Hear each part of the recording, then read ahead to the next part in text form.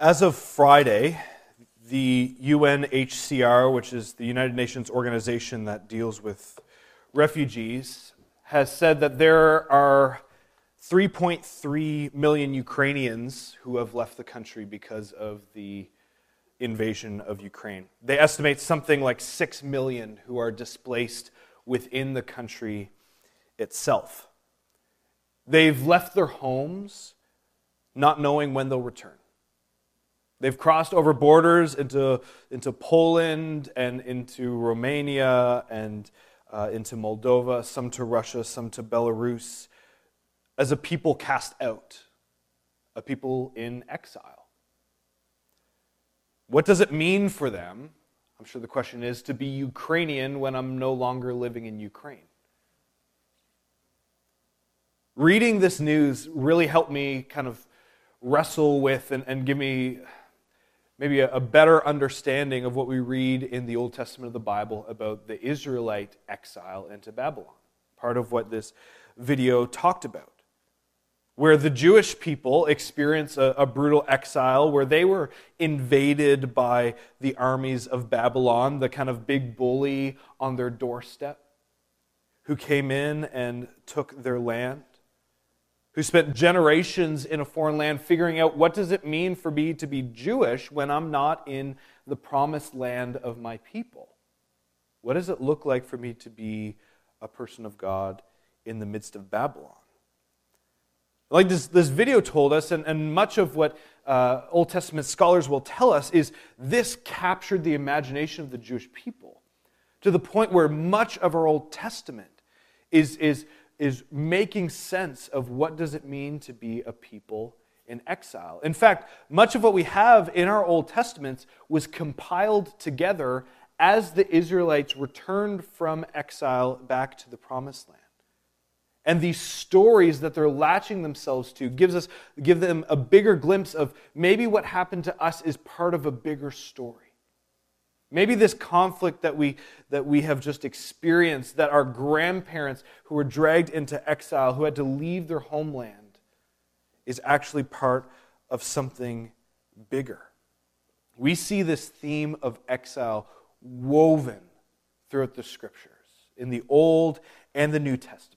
It was in the minds of the Jewish people at the time of Jesus' life, who were wrestling through, are we actually back from exile, or are we still in this kind of prolonged exile because the kingdom of God isn't here and Rome is the ones in control? And this became a major way of the followers of Jesus trying to make sense and explaining what happened on the cross when Jesus died and when he rose again. We're in our second week in a series we're calling Atonement, where we are trying to make sense of what it is that happened on the cross. Now, the word atonement means reconciliation between God and people. The process where two parties become at one together. And we used last week the analogy of a diamond, that just like a good diamond has 58 facets, different angles to it that help light to reflect, help the diamond actually to be brighter and to show the brilliance and magnificence of what the stone actually is. What happened on the cross, the atonement, has so many different angles and perspectives that we can look at it from. And the authors of the Scriptures use all kinds of ways of explaining what happened on the cross. So that if we only ever look at it from one perspective, we're not really getting the full picture of what happened there. We can't appreciate the fullness of what it is. So our heart in doing this series and approaching the atonement from all these different angles and perspectives, one is for us to appreciate the fullness of what it is, but also to give us a language where the language of what happened on the cross just rolls off our tongues. No longer are we just kind of like memorizing the 4 spiritual laws, but it's something that, man, there's a whole language to it. It's a thing that affects every different area of our life, and we can grasp that better as we approach it from all these different angles. So, exile. Humanity is in a state of exile. We're cast out. In the language of a recent Spider-Man movie, we are far from home. In a cosmic sense, but also in the most intimate and relational senses. We experience exile in all kinds of ways. Everything from our alienation from God to the casting out that we feel in the relationships we have with one another. In the ways that we might feel like we're the one in the family that is actually on the outskirts, that we're kind of pushed out, or that we don't fit in the community, and so we're on the fringes, we're exiled. We don't get to have the same kind of relationships. And we see that exile is something, whether it's cosmic or whether it's personal and relational, is always caused by sin. We see sin affecting humanity's relationships in all kinds of ways, always leading to exile. Let me give you 3 examples. Sin brought exile from Eden. Back when Adam and Eve were in the Garden of Eden, and they got to experience the fullness of God's presence in a way that the rest of humanity has never fully known. Their first act of sin and sin entering the world caused exile. They were cast out from the garden. They were cast out from the presence of God in the same way that they had in Eden. And humanity remains in that state following suit. Humanity now lives in exile from Eden, exile from the fullness of the presence of God because of sin. We read throughout our Old Testaments the story of the Israelites who were exiled to Babylon. Right? And God, we read through Judges, right? God gives them this promised land. This is the land that I've given you and your descendants, that I'm blessing you. It's a land full of milk and honey. You have everything you need, and you are my people here. But God's people, because of sin, they violate the covenant. They worship other gods. They become more like the nations that they drove out of the promised land than the people that God called them to be. And so eventually God casts them out of the promised land to Babylon. They're exiled. They're cast out of the promised land to Babylon. And we see it today in our relationships. How sin has affected the way that you and I relate. In a way that, man, we struggle to have the closeness and connection with other human beings that we're actually created for. It's hard to have good community. And I know that many of us, in the midst of COVID and the pandemic, we have felt the need that humans have for community. And because of sin, because of relationship discord, because of family issues, because my family doesn't get along with your family, there's that exile. We feel cast out from the fullness of community. Some of you have felt this much more tangibly in your own human relationships and dynamics in your own family than I have. But all of us, in one way or another, experience exile because of sin. Here's the good news. The good news is that Jesus experienced and redeemed us from our exile by taking our sin upon himself on the cross. Jesus experienced and redeemed us from our exile by taking our sin upon himself on the cross. Let's just leave this slide up for a bit to kind of be our anchor over the next little bit. How did Jesus experience exile?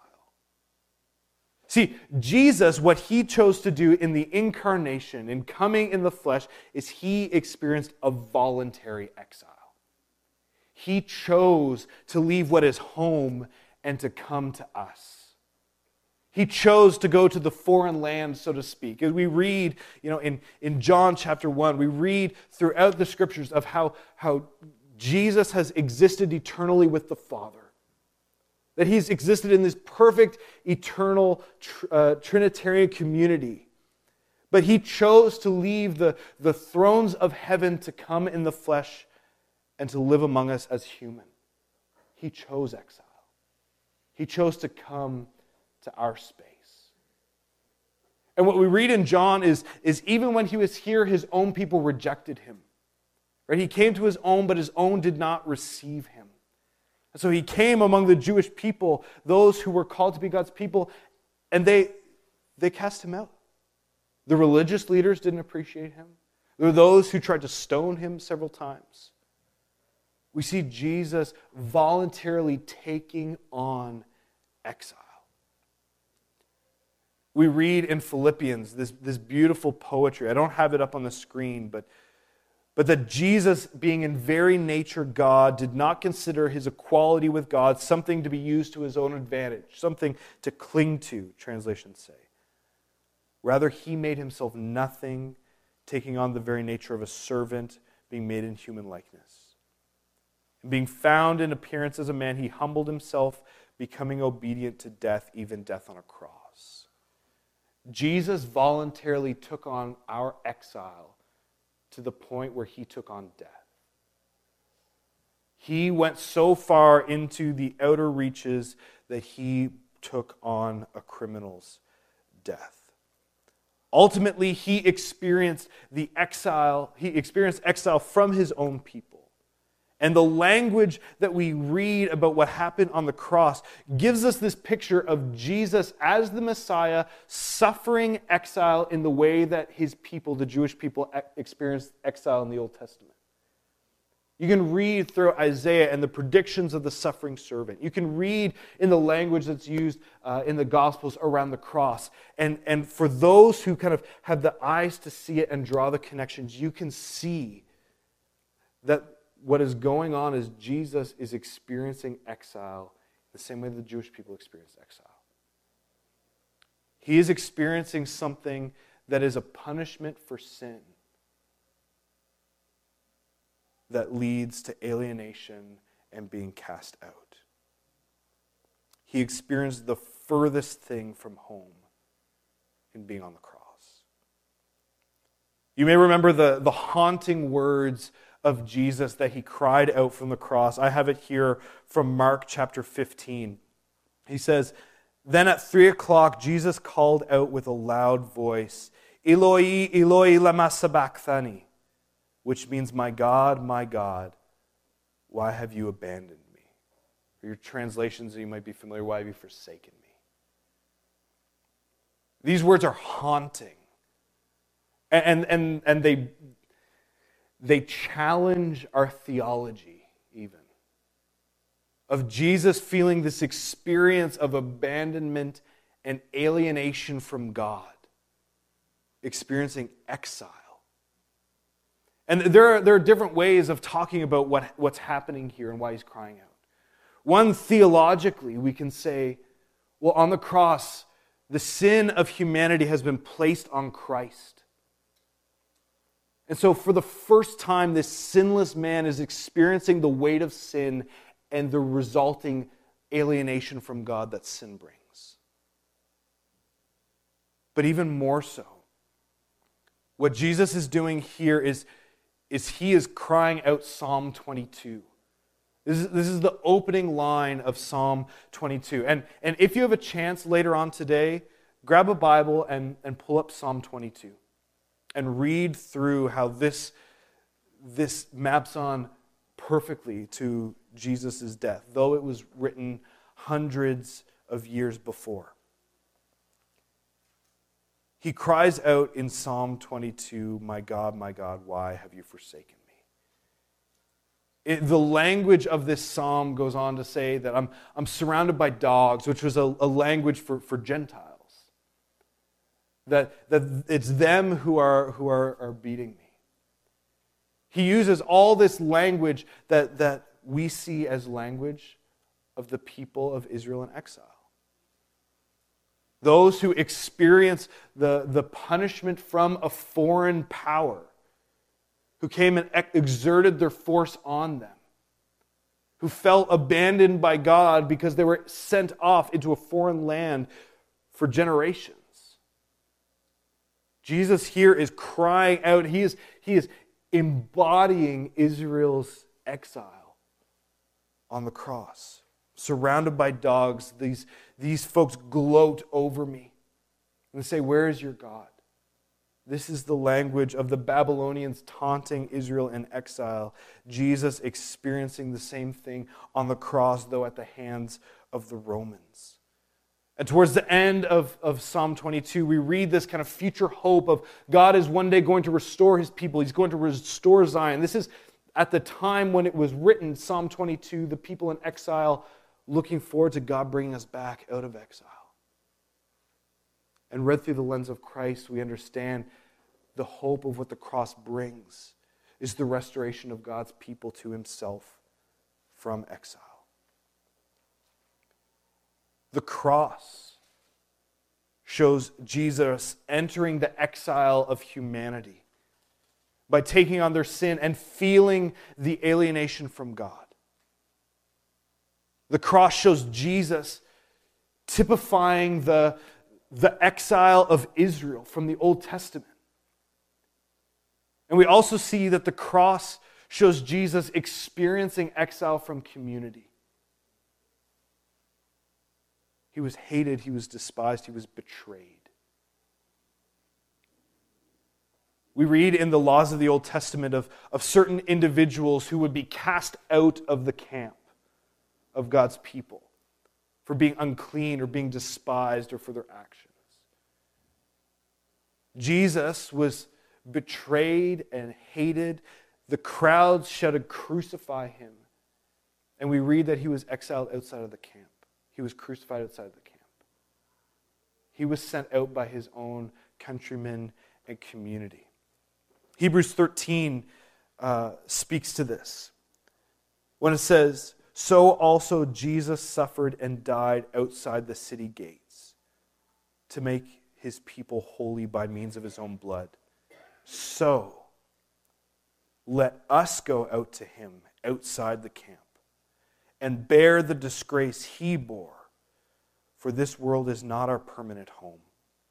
We're looking forward to a home yet to come."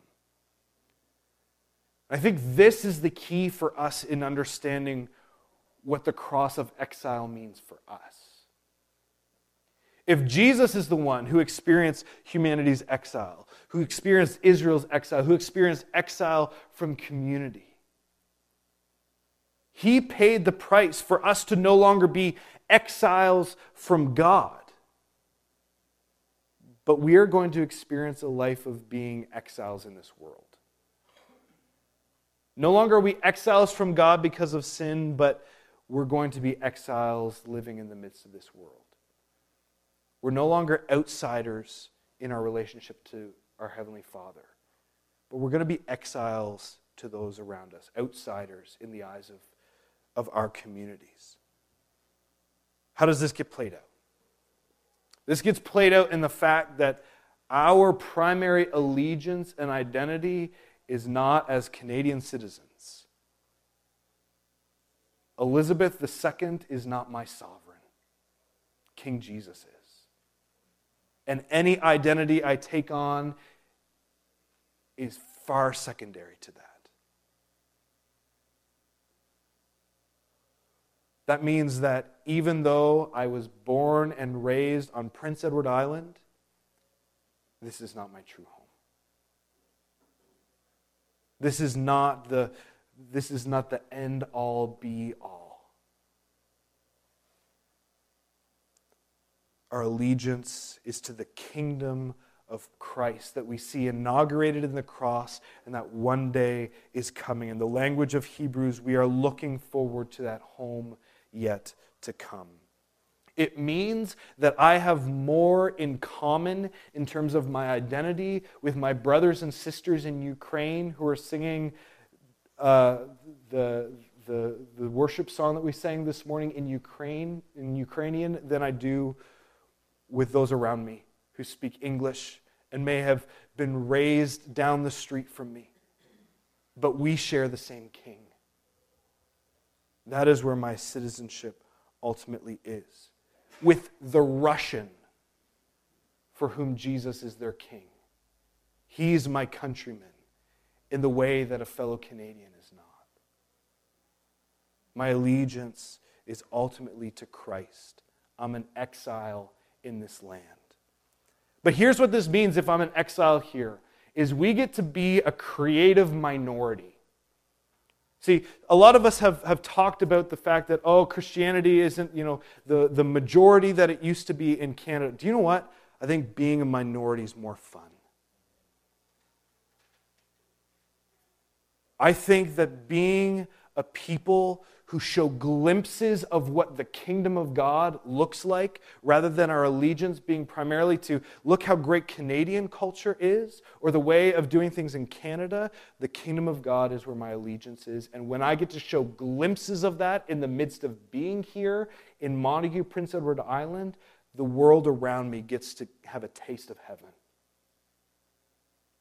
As a church, we are called to be this minority outpost of the kingdom of God here in this place. And think of the beauty of the glimpse of that kingdom that we're able to give if we are following the Spirit in our lives. Like imagine, think about how in the 70s, when there was a large amount of immigration of Lebanese to Prince Edward Island. Some of you were around at this time. All of a sudden, there was food with spices in it on PEI. All of a sudden, we had a glimpse of something greater than, I'm sorry, but roast beef and mashed potatoes, cool, but Lebanese food? There is something greater that we get a glimpse of, because there is this creative minority that is showing us a glimpse of the culture of their homeland. How great would it be for our community to see a glimpse of our homeland in us? Because we're exiles. We're also called to work for the good of this place, even though this isn't our ultimate home. We can take our cues from the Jewish exiles in Babylon. Jeremiah, in his huge book, there's an excerpt of a letter that he wrote to the exiles. And we quote it all the time for kind of the famous line, I know the plans I have for you, says the Lord, plans to prosper, blah, blah, blah, right? That's the famous verse. But that's not my favorite part of the letter. My favorite part is in the verses that come before it, where Jeremiah says, this is what the Lord Almighty, the God of Israel, says to those that I carried into exile from Jerusalem to Babylon. Build houses, settle down, plant gardens and eat what they produce, marry and have sons and daughters, find wives for your sons and give your daughters in marriage so that they too may have sons and daughters. Increase in number there, do not decrease. Also seek the peace and prosperity of the city to which I've carried you into exile. Pray to the Lord for it, because if it prospers, you too will prosper. Part of being exiles doesn't mean that we are hunkering down and building rapture bunkers because we're getting out of here and who cares what happens to this place. Part of being exiles and giving glimpses of the kingdom of God is that we actually work for the betterment of our community. We actually want the greater Three Rivers, Kings County area to thrive because we're citizens of the kingdom of heaven that happen to be here. And lastly, we invite others into exile. Because Jesus was exiled for us, and he shows us the way into closeness with God. We invite others to walk on that journey too. To say, this isn't home. This isn't our ultimate allegiance. There's a greater kingdom that is coming, that is here in a glimpse, but will ultimately come in greater form. We want to be part of that, and that's where we're going to find life. Let's place our hope there. Would you pray with me?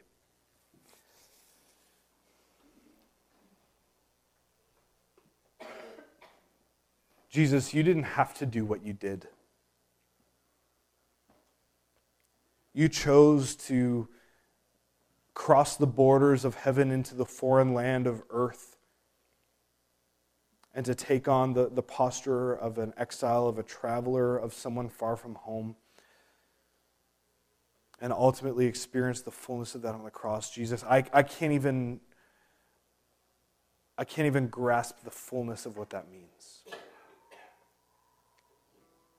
But Jesus, my prayer this morning is for us who have seen your exile, you exiled so we can be brought close, that we would follow suit. That we would live our lives in a different kind of exile so that others could be brought close to you too. Knowing that what you accomplished on the cross provides the way for us to come home. To our truest home, to our ultimate home.